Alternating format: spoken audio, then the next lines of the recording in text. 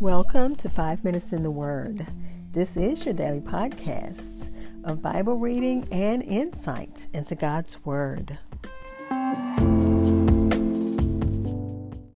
We are continuing our study in the book of Judges, still in chapter 6, looking at verses 17 through 21 in the New King James Version. Gideon desires to have his faith confirmed touching the commission that he's been given. The commission was, "Go in this might of yours, and you shall save Israel from the hand of the Midianites. Have I not sent you?" So let's listen to verses 17 through 21 in the New King James Version. It reads, "Then he said to him, If now I have found favor in your sight, then show me a sign that it is you who talk with me. Do not depart from me here, I pray, until I come to you and bring out my offering and set it before you." And he said, "I will wait until you come back." So Gideon went in and prepared a young goat and unleavened bread from an ephah of flour. The meat was put in a basket, and he put the broth in a pot, and he brought them out to him under the terebinth tree and presented them. The angel of God said to him, "Take the meat and the unleavened bread and lay them on this rock and pour out the broth." And he did so. Then the angel of the Lord put out the end of the staff that was in his hand and touched the meat and the unleavened bread, and fire rose out of the rock and consumed the meat and the unleavened bread. And the angel of the Lord departed out of his sight. Again, Judges chapter 6, verses 17 through 21 in the New King James Version. I'll be back with insights and we'll close with prayer.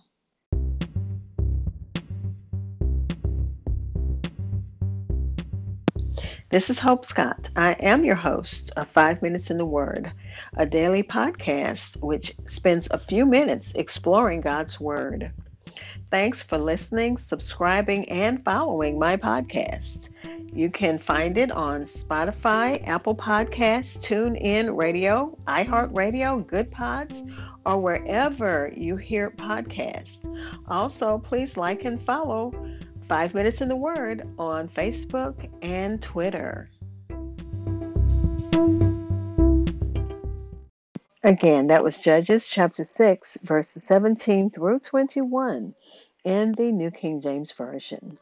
Gideon has been given his commission, and now he just wants a sign that it really was the Lord speaking to him. He humbly begs that this divine person, whoever he was, that he would give him a sign. And the sign was that fire rose from a rock and consumed the meat and unleavened bread. This was a miraculous sign, and it should have persuaded Gideon, because there are sometimes miraculous deceptions. And remember, Pharaoh's the sorcerers could duplicate some of the miracles that Moses did. So there are miraculous deceptions. Yet this miracle of fire, together with other aspects of the whole experience, should have persuaded Gideon that it was all from the Lord. It was a sign that the Midianites should be destroyed without man's labor. Because we are under the dispensation of the Spirit, we are not to expect signs before our eyes, such as Gideon wanted. But we must earnestly pray to God that if we have found grace and favor in His sight, that He would show us a sign in our heart, so that, as we're working in the power of the Holy Spirit, that we can fulfill the assignment that He's given us as we walk in faith, and He will perfect us where we're weak, so that we can carry out the task. So let's listen to what the commentaries had to say, the rest of it, because that was mostly Matthew Henry with a little bit of Enduring Word. But let me continue. A gift offering was presented, and it was presented to maintain goodwill. Um, Gideon says, "Depart not from here, I pray you." So he's asking the angel to stay. That which Gideon desired in begging him to stay was that he might bring out some provisions of meat for this stranger. He did not take him into the house to entertain him there, perhaps because his father's house were not well affected to him and his friends. And remember, his father was probably still a worshiper of Baal, and he didn't want to I guess cause problems with his father or embarrass the angel, because the angel is the angel of the Lord. So maybe out of just consideration for both parties, he said, "I'll just fetch it and bring it to you." So he had fixed his dinner, and that's what Matthew Henry said. He's probably already had it cooked. But let me continue. Under the oak tree, Gideon returns to the person, the angel of Yahweh, with whom he had been speaking with under the tree. Upon the angel's promise to stay to dinner with him, he hurried to bring out a kid, which more than likely was already boiled for his own dinner, so that in making it ready, he had nothing to do but to put it in a basket and put the broth in a vessel, and he presented it to the angel. And out of the little that the Midianites had left, he would gladly spare enough to entertain a friend, especially a messenger from heaven. And you have to think about Abraham as you read this. And just think about also, it said that the Midianites came and took everything from the children of Israel. So what the Midianites left, which remember he was track I can't say the word.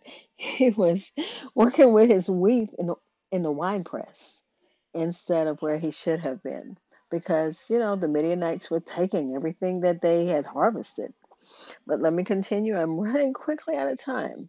The angel of the Lord is definitely it's a synonym for God. It, and I'm reading from two translations. So the angel ordered him to take the flesh and bread out of the basket and lay it upon the cold, hard rock, and to pour out the broth upon it. And if he brought it hot, would soon be cold there. And Gideon did as he was told to do, believing that the angel appointed it, not in contempt of his courtesy, but with intention of giving him a sign. And the angel did give him a sign. He turned the meat into a burnt offering, made by fire, a sweet savor unto himself, showing that he was not a man who needed meat, but the Son of God, who was to be served and honored by sacrifice. And let's see, he brought the fire out of the rock to consume this sacrifice, summoning it not by striking a rock, as to strike fire out of flint, but with a gentle touch of his staff. And the angel then departed at that point. Says that he didn't walk away, he just vanished and disappeared as a spirit. And that was also a sign. Let's pray. Father, we thank you as we read your word. We thank you for lessons that only your word can teach us. And one of them is that we can ask for you to send us signs. And Father, we thank you that, sometimes it feels like we're being presumptuous, but you said to ask anything in your name. And God, we know that anything could be just a sign to know that you are here, that you are listening, that we're not just speaking to the wall, that our prayers are not just hitting the ceiling and falling down back upon us, but you are hearing our prayers. And Father, we thank you for that. even as your angel spoke and communed with Gideon just to encourage him that you were there with him. Father, we pray for those, again, as we do every day, that need you in a special way. God, the needs of many, and you know what they are. The list is so long, it's even hard to begin to think about who all and what all to pray for. We do pray for those who are mourning because we have a church member who just went on to be with you. So we're praying for that family. Praying for those who mourn all over the world that are in the household of faith. Father, we're keeping the Ukrainians on the top of our hearts and minds. Praying for the gun violence in the States. It's hopping from one place to another. But God, you're still in control. You're still a God of love. You're still a God of mercy. And we're trusting you, God, for peace, for safety, for just for us to love each other, to trust you in this confusing time.